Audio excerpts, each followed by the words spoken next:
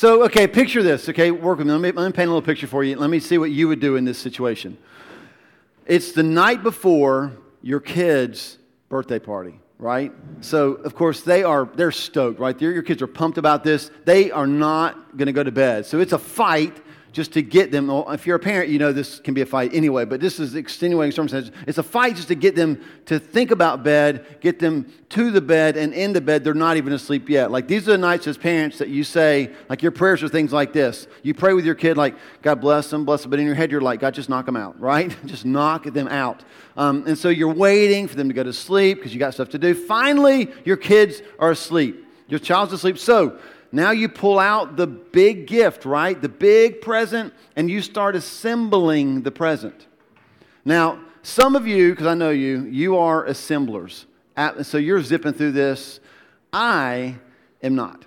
So this is like, when I'm putting stuff together, toys, I'm sweating, like I'm using that screwdriver really, I'll break a sweat, like I'm really working hard at it, and it can be hours, right? So somewhere after midnight, that thing is put together, and you look at it, and you're just like, man, this thing is amazing. They're going to love it. And that's when you notice the peace, right? So the question is, in that moment, what do you do? Now, some of you, because you're very type A, you're like type A plus. You start backtracking, right? You're taking that thing apart until you find where that piece went, and you put it in there and you build it back together. Now, I used to be that way. I put together a desk one time, and when it was done, I was so proud of myself. It was done, like it took a week, but it was done. And the back of the desk was completely backwards. And that, like, when you put desk together, like that's one of the first, like that's one of the first, like you had to take the drawers out, everything. I had to take it all apart just to reverse that, put it back in. Now that I'm older and wiser, I realize probably would have worked the way it was. So if I'm putting together a gift and I find the piece, the days of putting that thing in there are long gone. What I do now is I shake it, I put some weight on the gift, right? I just test it to see if possibly it's going to be okay. And then when it is, I just throw the piece away, right? Kids never know. And you just pray that it never falls apart. Remember when putting puzzles together, if you really like the picture, you could get glue? Do you remember? Has anyone ever done that? You ever glued a puzzle together? They have like special puzzle glue. Is this new to anybody? You've never heard of this? Your world's going to blow up right now. You could put a puzzle together, and if you like the picture on the puzzle, you would say to yourself, I love that picture, but like we need to use the table for eating, so we're going to have to take that apart, right? And I can even remember like taking it apart, like piece by piece, chunk by chunk, putting it in the box. You can pull it out later and put it together. But they invented puzzle glue. So you take that puzzle, you put the glue on top of it, and then you frame that puzzle and hang it up like it's a painting. I mean, you can still see all the stuff, but still, work with me, right? My mom had this beautiful puzzle of like some flower arrangement, and she glued it together and framed it and hung it up above a couch. Can you imagine putting together a 1,000-piece puzzle? It's beautiful, right? I mean, beautiful. 1,000 pieces. And at the end, you realize that the box only had 999. Nobody's, am I right here? Nobody's gluing that one together, right? You're not hanging the almost beautiful picture up on the wall, right? What does this have to do with the helper? What does this have to do with the Holy Spirit? What does this have to do with anything we've been talking about? We spent since the first of the year talking about the helper, doing a series on the Holy Spirit. And what that has to do with is, here's what you're going to learn today. Man, God is the best at putting puzzles together. He's the best at assembling things. He's putting something together for a reason, and He's not the kind of God that goes, I don't really know where that one fit. Done. Don't need that. So what if there's only 999 pieces? I'll just put up an imperfect picture. And He's building a perfect church, a perfect body. He's so good at using all the pieces. Now, look at the person next to you. Check them out. Go ahead. Now, if you're single, you're like really checking them out, right? If you're married, you're like, it's your chance to apologize to me. The person next to you is a part of what God's putting together. Now, if I told you that before, you'd been like, no way, right? They're a part of what God's putting together. So before we get into today, into talking about puzzles and pieces and how God's knitting us together, let me just recap you. Some of you walked in like this is your first time here, or this is the first time in a couple of weeks, and so like the helper. There's a sign behind you. What in the world is that about?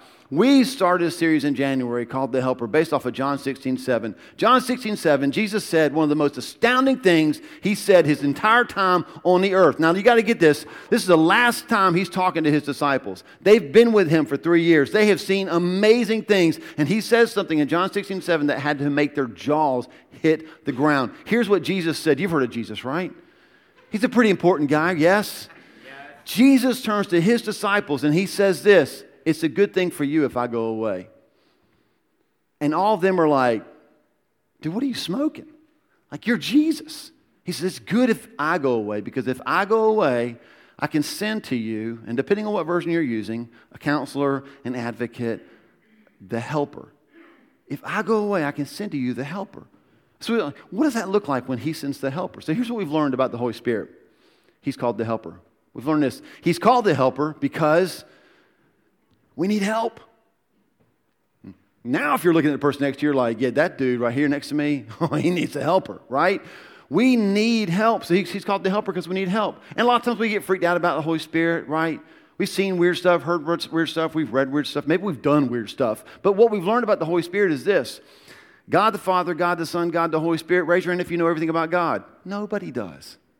Raise your hand if you know everything about Jesus. Nobody does. Well, okay, Ziggy did because you got the beard.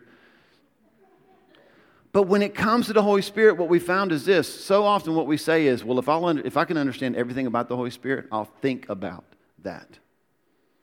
But he's God, right? How crazy it is for us to think we'd even understand everything about God. It's not possible. So we learn, not only is he the helper because we need help, he's God.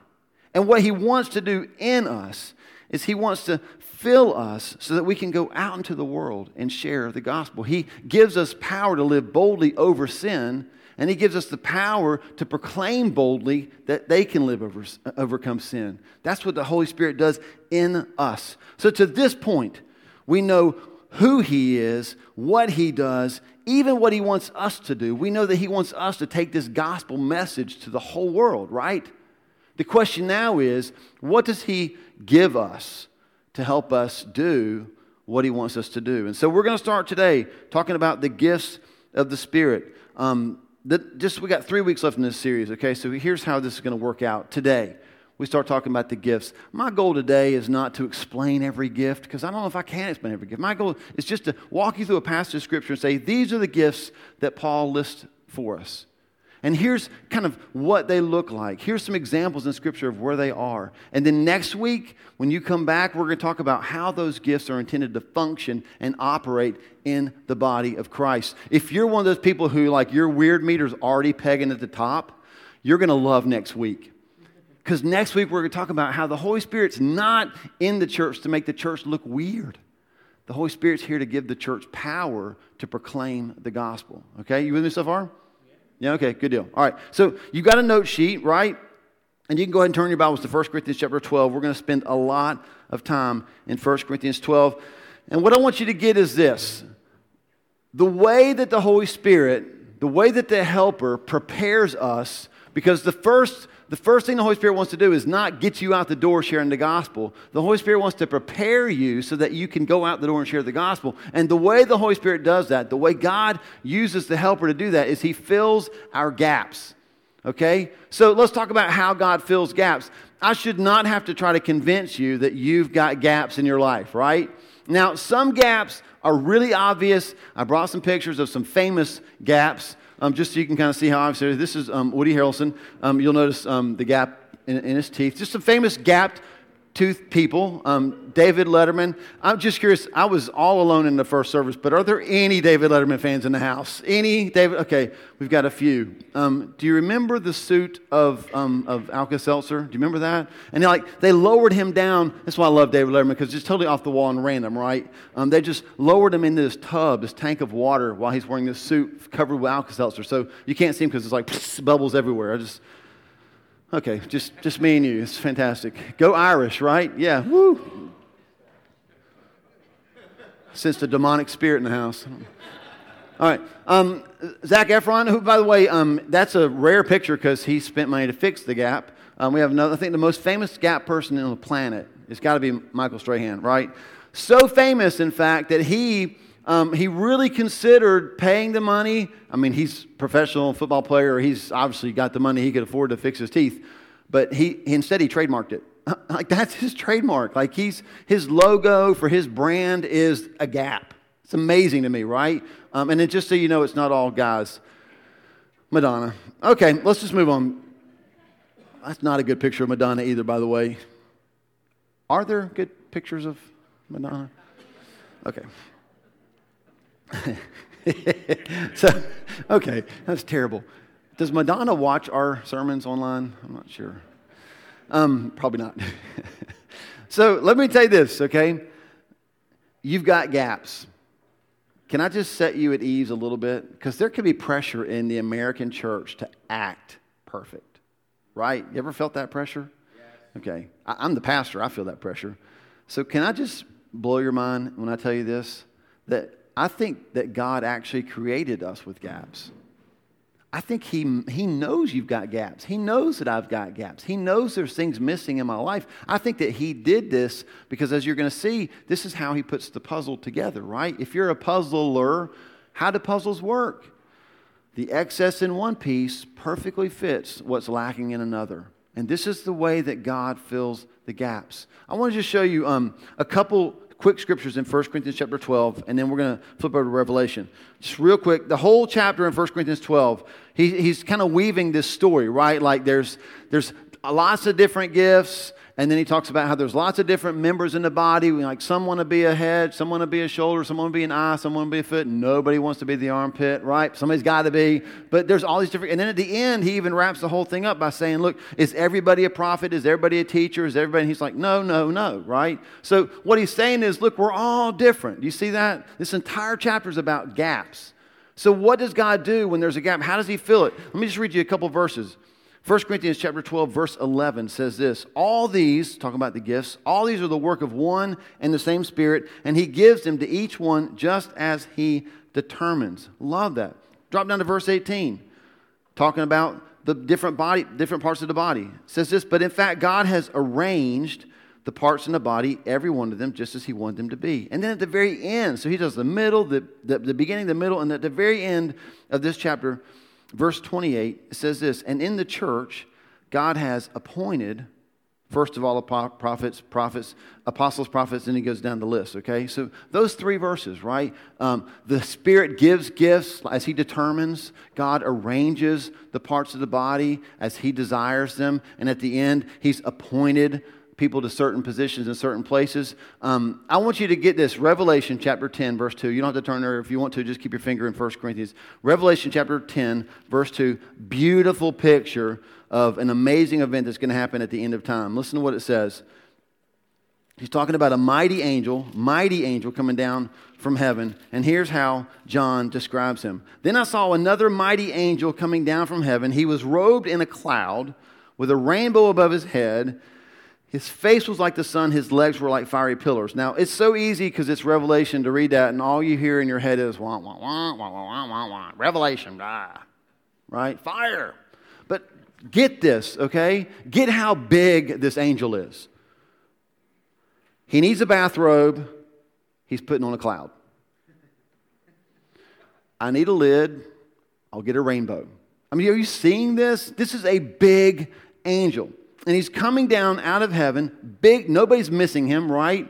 And then look what happens in verse 2. He was holding a little scroll, which lay open in his hand. He planted his right foot on the sea and his left foot on the land. So have you ever just stood up and just strike a superhero pose? You ever done that? Makes you feel powerful, doesn't it? Yeah. Right now you're thinking about doing it. I can sense it. This is what's happening. This huge angel's coming down out of heaven, and here's what he does. He plants a foot in the sea, and he plants a foot on the land. Superhero pose, right? What I want you to get is he's intentional about where he puts his foot. This is not Godzilla walking through the city crushing cars. He's intentional. The word in Revelation 10:2, when it says that he planted his left foot, that's the same word when it says God arranged the members of the body. So we have parades here, don't we? Occasionally we have parades. They're not always big, but what happens, what do kids love about parades? Well, it used to be fun until the lawyers told them they couldn't do it anymore, but you throw out candy, right? Floats are going down the street, you throw out candy, and then the candy's all over the road, and kids just have to run after and try to get it. Listen, what I want you to understand is, how does God fill the gaps? He doesn't fill the gaps like that. He doesn't just I'm just tossing the gifts out to the body. Go get the one you want. Run, faster. Don't get run over by the next float. That's not how he doesn't just throw them out there. God's more like a coach, isn't he?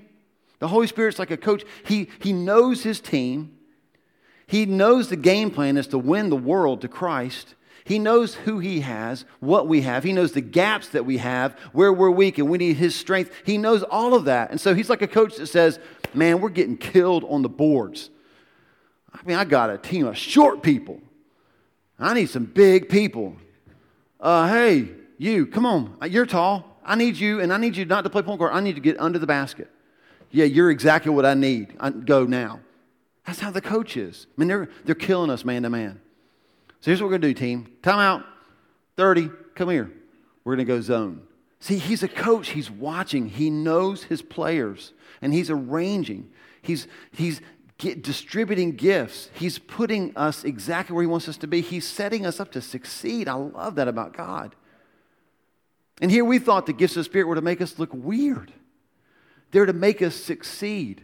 This is what our God does. He gives us gifts. And here's how he does it. This is your big idea at the top of your paper. It says this: the gifts fill the gaps with grace. The gifts fill the gaps with grace. So we know how God fills the gaps. He fills them intentionally. He plants people. He arranges people. He's like a coach putting people where they need to be. But what does he fill the gap with? Oh, I know, buddy. It's caulk. No. Okay? No. He's not filling it with caulk. He fills it with grace. He fills the gaps with grace. Now, you ever heard the word charismatic? Okay, right now, I just said charismatic, and you're like pinging, right? The weird meter. Like, what's going on? Where's the exit, right? So the word charismatic, we have come to associate charismatic with the crazy people, right? But charismatic just comes from this chapter. In 1 Corinthians chapter 12, 5 times Paul uses the word charisma to describe the gifts of the Holy Spirit. Because the gift is a gift of grace. Charisma literally means grace gift. So when God gives the gifts of the Holy Spirit to the church, he's giving them grace. I know that's a lot to wrap your brain around, so I brought a visual to help you understand how God delivers grace to the church through the gifts. Go ahead and throw that picture up there. Any jelly donut fans in the house? Okay, now my favorite thing, now maybe you're not into jelly donuts. That's not really the best picture of a jelly donut, because to be a true jelly donut, you got to have the powdered sugar all over it, right? So when you take a bite, you can't breathe in or breathe out. Right? Just, but maybe you're not into jelly donuts. Okay, let's talk filled donuts. Do we have any cream-filled fans in the house? Okay, there we go. Yeah, so you got the donut and you got the cream, or maybe you got the Bavarian cream, which, by the way, I'm a connoisseur here. If you're expecting white cream and you bite into Bavarian cream, you're like, right? So you got to know what you're biting into, so you got to examine like the filling somehow. And you got the chocolate on top, right? It's good stuff. This is the perfect picture of how God delivers grace to the church and eventually to the world through the gifts of the Holy Spirit. Because every gift that we're going to read about, every 9 gifts that we're going to read about, that I'm going to explain to you what they are, kind of tell you, here's some examples. Every one of them are like these little power-packed, grace-filled packages. And when we use the gifts, like, have you ever had a day-old jelly-filled donut? You put it in the microwave, right? Like 7 seconds. I think optimal is 8 seconds if it's just a hot and now that's now like cold and not now, right? You put it in the microwave, it's 8 seconds and boom, hot and now. Put a jelly-filled donut, put a cream-filled donut, put it in for 10 seconds. Just try it. Take a bite. Have you done this? What happens? Well, first you burn your mouth. Second, cream everywhere. It just goes everywhere. Jelly everywhere, dripping down your face, and it's running, and it's like when you're napping, you're licking your hands, you're hoping you're not in public, but even if you are, you're still doing it because it's really good. That's what God wants to have happen. We're going to look at these gifts. The gifts of the Holy Spirit, man, He don't want us to use the gifts so that we can be weird. He wants us to use the gifts so that His grace just covers us. You with me? All right, here we go. You got 3 types of gifts on your sheet. I'm going to blitz through them real quick. 1 Corinthians 12, 8 through 10. Let me read it. We'll start in verse 7, and then I'll explain them. It says this: Now to each one the manifestation of the Spirit is given for the common good.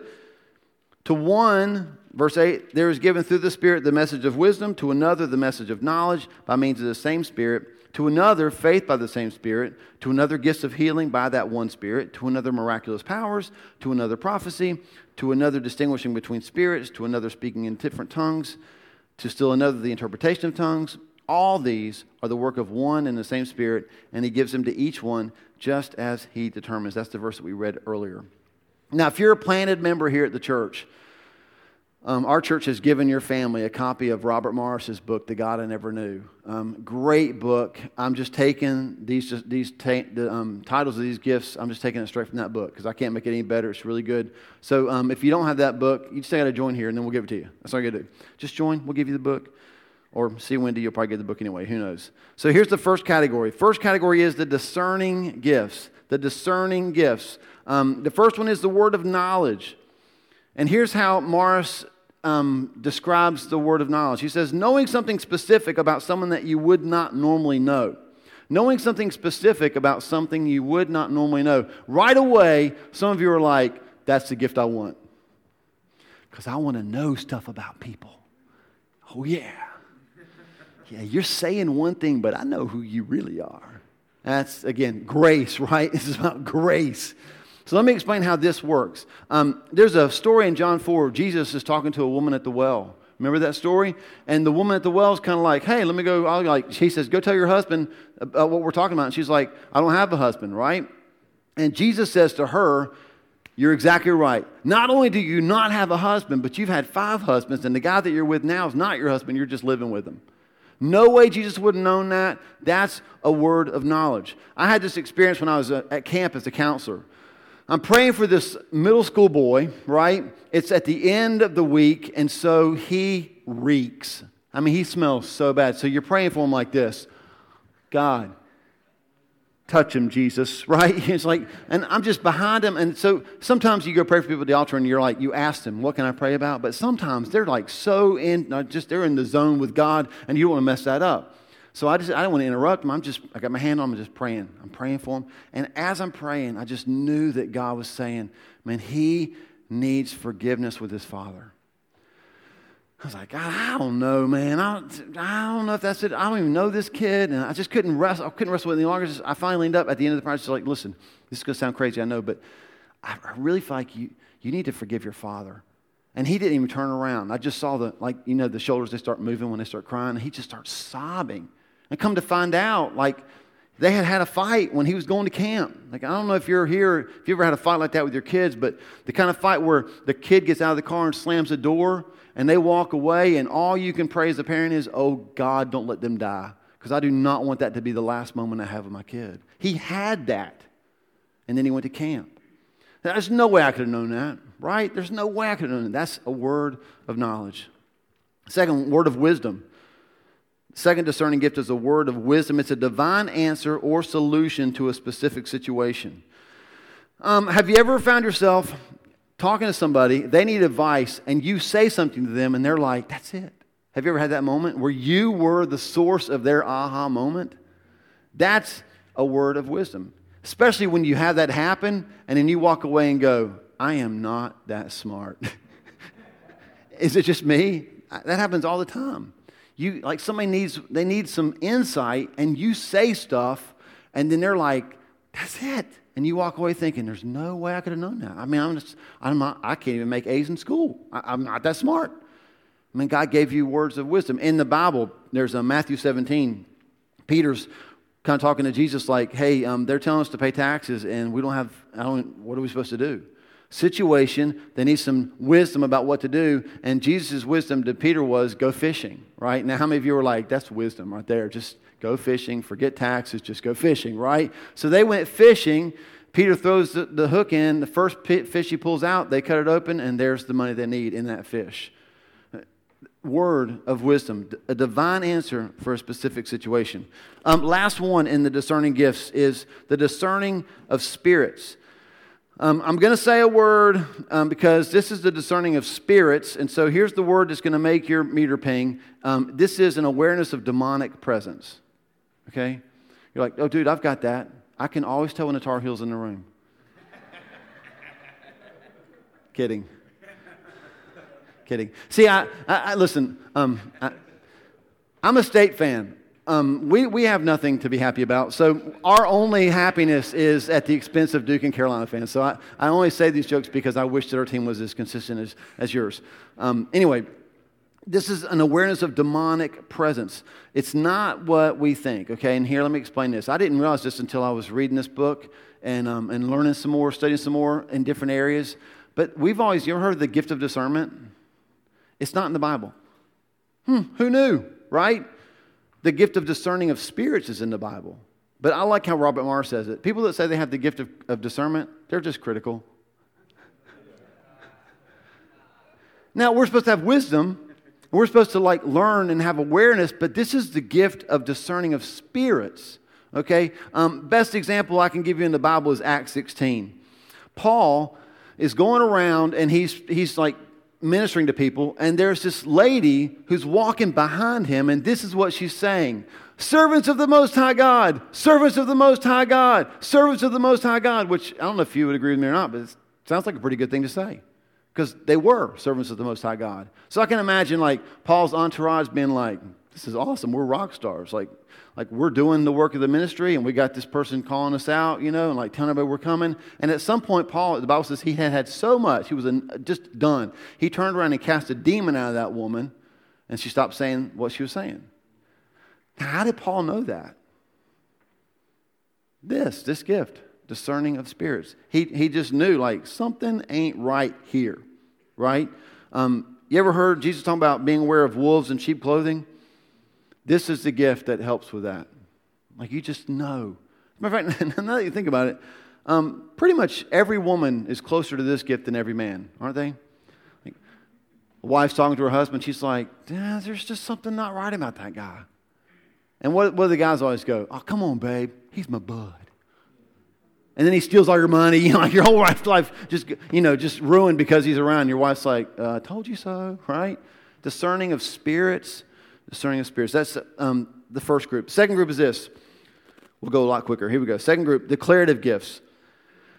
Prophecy. A prophecy is a message of encouragement for a person or persons. Let me tell you what prophecy is not. It's not setting up a booth and telling people's fortunes, right? I thought about what could we do for downtown Christmas? Let's set up a booth and tell people their fortunes. I'm going to tell you your future, right? That's not what prophecy is at all, okay? Prophecy is also not grumpy men telling you how bad you are. We think that's what it is, right? Just really old, mean prophets in the Old Testament. Prophecy is intended to be encouraging. 1 Corinthians 14:3 says this, but everyone who prophesies speaks to men for their strengthening, encouragement, and comfort. How many of you could use some strength, encouragement, and comfort? I could, all day long. As a matter of fact, if you seem to have this gift, hang out with me, right? Just tell me, man, you're doing great, Paul. You're doing great. Man, God wants to use you to do amazing things in your life. Have you ever, this is great. We did this one time with Will. Will is our late riser. Do you have late risers in your house? You go in, you're like, time to get up, boys. And Parker's up and dressed, and Will's still in the bed. So it's just a fight sometimes to get him ready. When he was really young, one day I just had this amazing idea. Let's just do the opposite. And so we learned the power of applause because everything he did, I applauded. Everything. I walked in and went, hey, Will, it's time to get up. And he's like, open his eyes. Dude, man, that's fantastic. Did you open your eyes? It's great. He's like, he sat up in the bed. Man, you're the best bed sitter I've ever seen in my life. Way to go, man. By now, Parker's going, what's up? And I'm like, just come on. He's like, oh, that's good job, Will. Good job, Will. He comes out of the bedroom like he's fully clothed. Oh, man, that's great choice of clothes today. Like breakfast, man, you're the best. The way you put the spoon to the cereal and bring it to your mouth, unbelievable. People could learn so much from you. Way to go. He gets in the car, crank it up. Man, here we go. We're on time. What I learned was this, like he responded. Now, I couldn't keep that up every day, right? I'm a little winded right now, but he responded. And see, sometimes we think prophecy is like, you're so bad. But biblical prophecy, this side of the cross, is God has great plans for you.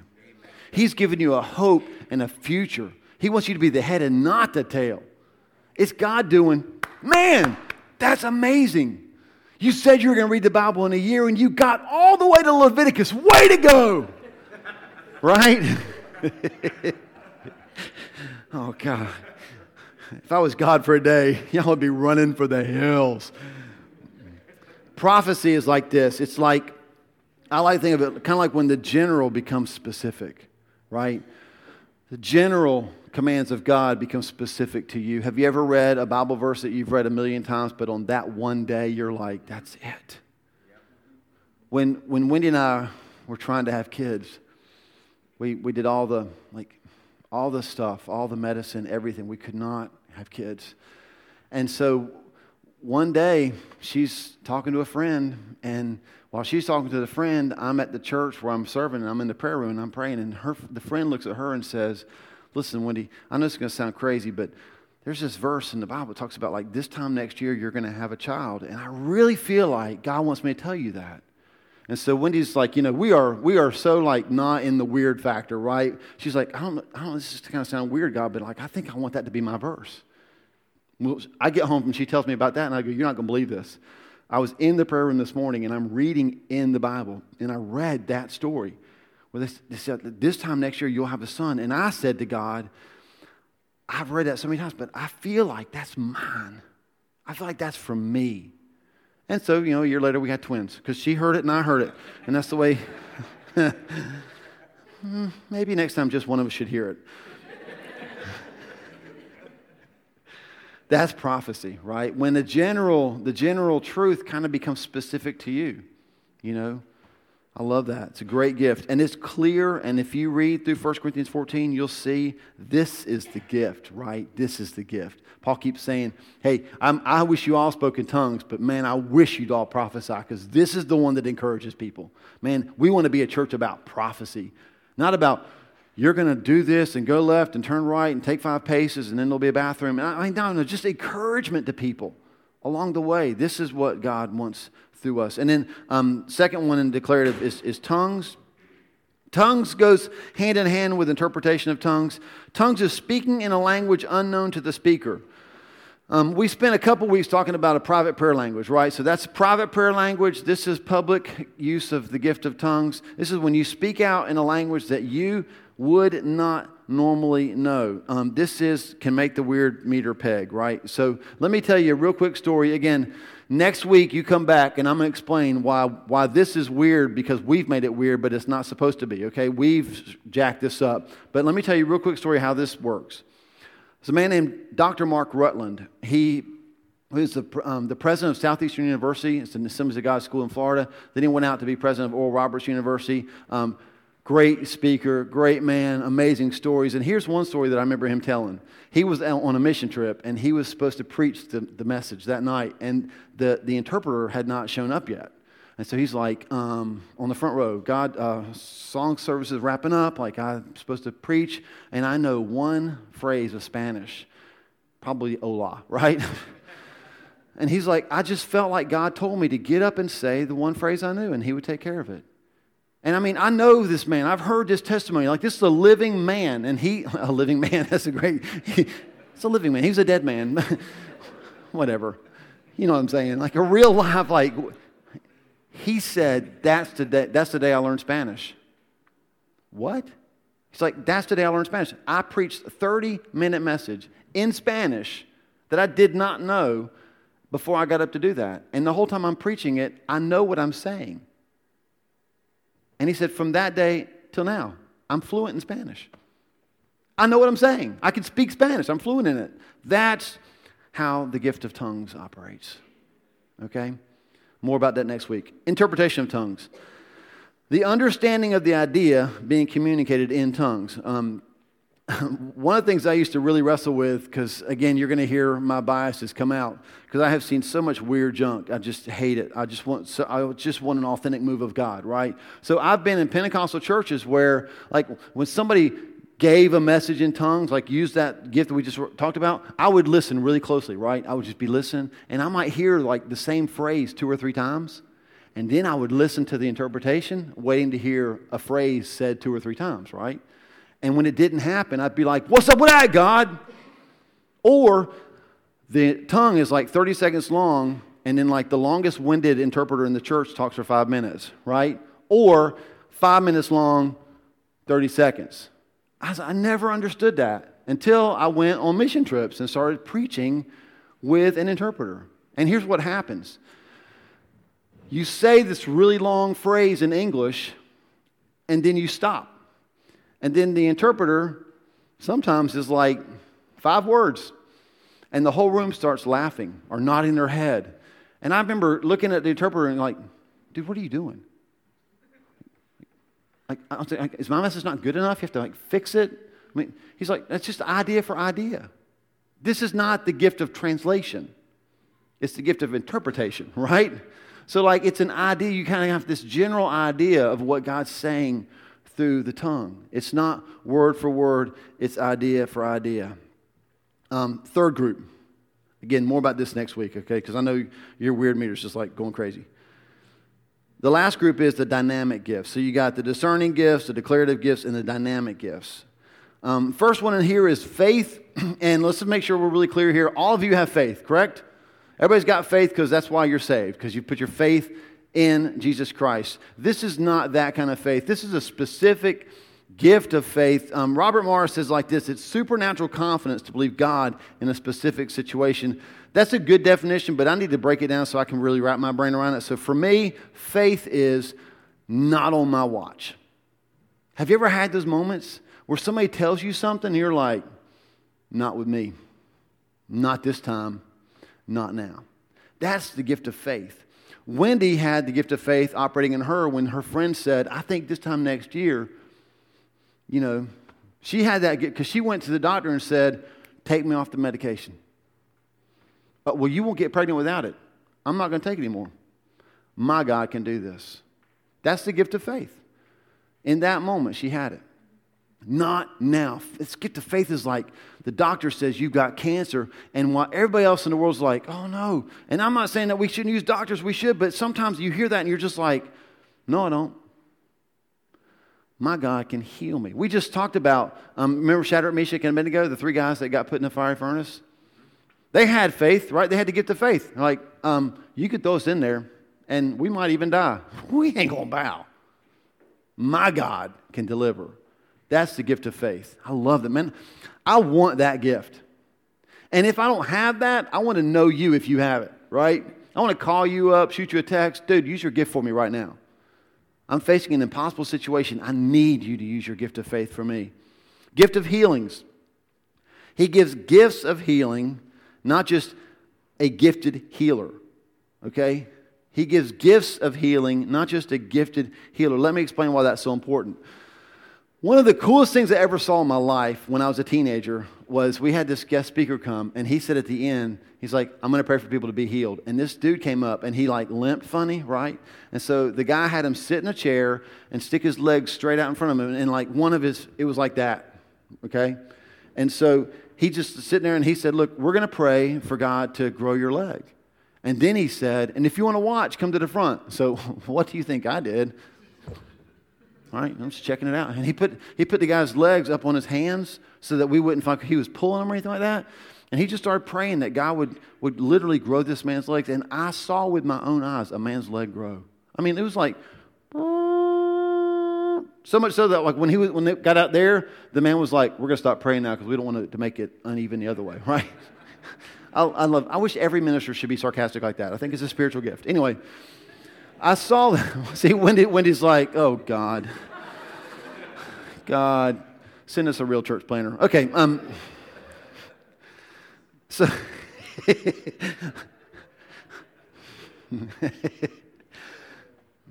This was fantastic. But you know what happened? That man got in a car and drove back to where he lived. And I remember thinking as a teenager, I wish he lived here. I wish he lived, because I wish I could just call him if I needed somebody to heal me. And that's not what this is about. This is not about a gifted healer. It's about gifts of healing. Man, he wants to pour that gift through every one of you. You're in a community group. Somebody walks into your community group and says, man, my back is killing me. I've really been convicted by this. How many times I hear people say to me, my whatever's killing me, and I don't follow that with, can I pray for you? Why not, right? Why not pray? We're just going to pray that God would grow your liver. Whatever God does with livers, I don't know what he does. Okay. Gifts of healing. Man, this is what God wants to do through you, through me, through any of us that ask. The last one is miracles. The gift of miracles is when God intervenes in a way that alters natural circumstances. Really good example in Acts 20. There was this man named Paul, and he was a preacher, and he preached a really long sermon. I wonder if that would ever happen here. So he preaches like you're into preaching, right? When you preach a really long sermon, and Acts 20 says he preached so long that one of the teenagers fell backwards out of a third-story window and died. You are long-winded when people are dying, right? I mean, that's like, here's your sign. So Paul, he was so focused, he was so into preaching, right, that he was like, look, he says, I probably got 2 more points to go, and they're the best points, so let's go fix this. He walks downstairs, he goes outside, he prays for that boy, he raises him back to life. And the Bible says then he went back upstairs and continued preaching, right? I mean, like, you are a hardcore preacher when people die in your sermon and you raise them back to life so you can finish your sermon, right? I mean, you're a hardcore preacher. And that's exactly what Paul did. That's the kind of miracles that he's talking about. Man, I want to hear that from you guys. I want to hear those kind of testimonies. I mean, I love all testimonies, but can you imagine what would happen? Like if you walked in here next week and said, I need to give a testimony. It's like, okay, go ahead. You grab the mic and you're like, I was at Walmart and like this big giant can of tomato sauce fell off the shelf and hit this person and they fell down dead. Like there was so much red stuff, blood, tomato sauce, it was everywhere. And I just prayed for them and God brought them back to life. That'd be one wicked, awesome way to start a service, wouldn't it? It'd be fantastic. I want stuff like that. I mean, I know for some of us, it just makes us feel all weird on the inside, but I'm in this place where I'm just so hungry for an undeniable move of God. I can't wait to hear testimonies of how miraculous powers have worked through our church. It's a lot to take in. So let's try to wrap it up. Even though some of these gifts can seem a little bit weird, and again, next week you come back and I'm going to explain to you why. The reason why we think the Holy Spirit's weird is because the church has taken what God gave us to use out there and we've used it in here, okay? And that's made people think that we're weird. As a matter of fact, let me just whet your appetite moment. In the book of Acts, I think there are 60 miracles in the book of Acts. If you just read the book of Acts, you'll see these gifts of the Spirit 60 times, okay? Do you know how many of the miracles in Acts took place in an actual church service? One. But if you ask somebody, is your church Pentecostal? They'll say yes or no depending on what happens in a service, not depending on how much power we have out there. But if you read Acts, they were Pentecostal because the power in them was changing a city. And that's what we'll talk about next week. How we're supposed to actually use these gifts so that we actually have the power. But for today, I want you to know this, that He does not give us gifts to make our church weird or to make our service chaotic. He gives us gifts, these amazing grace-filled jelly donuts, so that when we use them, even if we use them improperly, but we just try, because if we use them, grace just goes everywhere. That's what God gives us gifts for. The gifts fill the gaps with grace.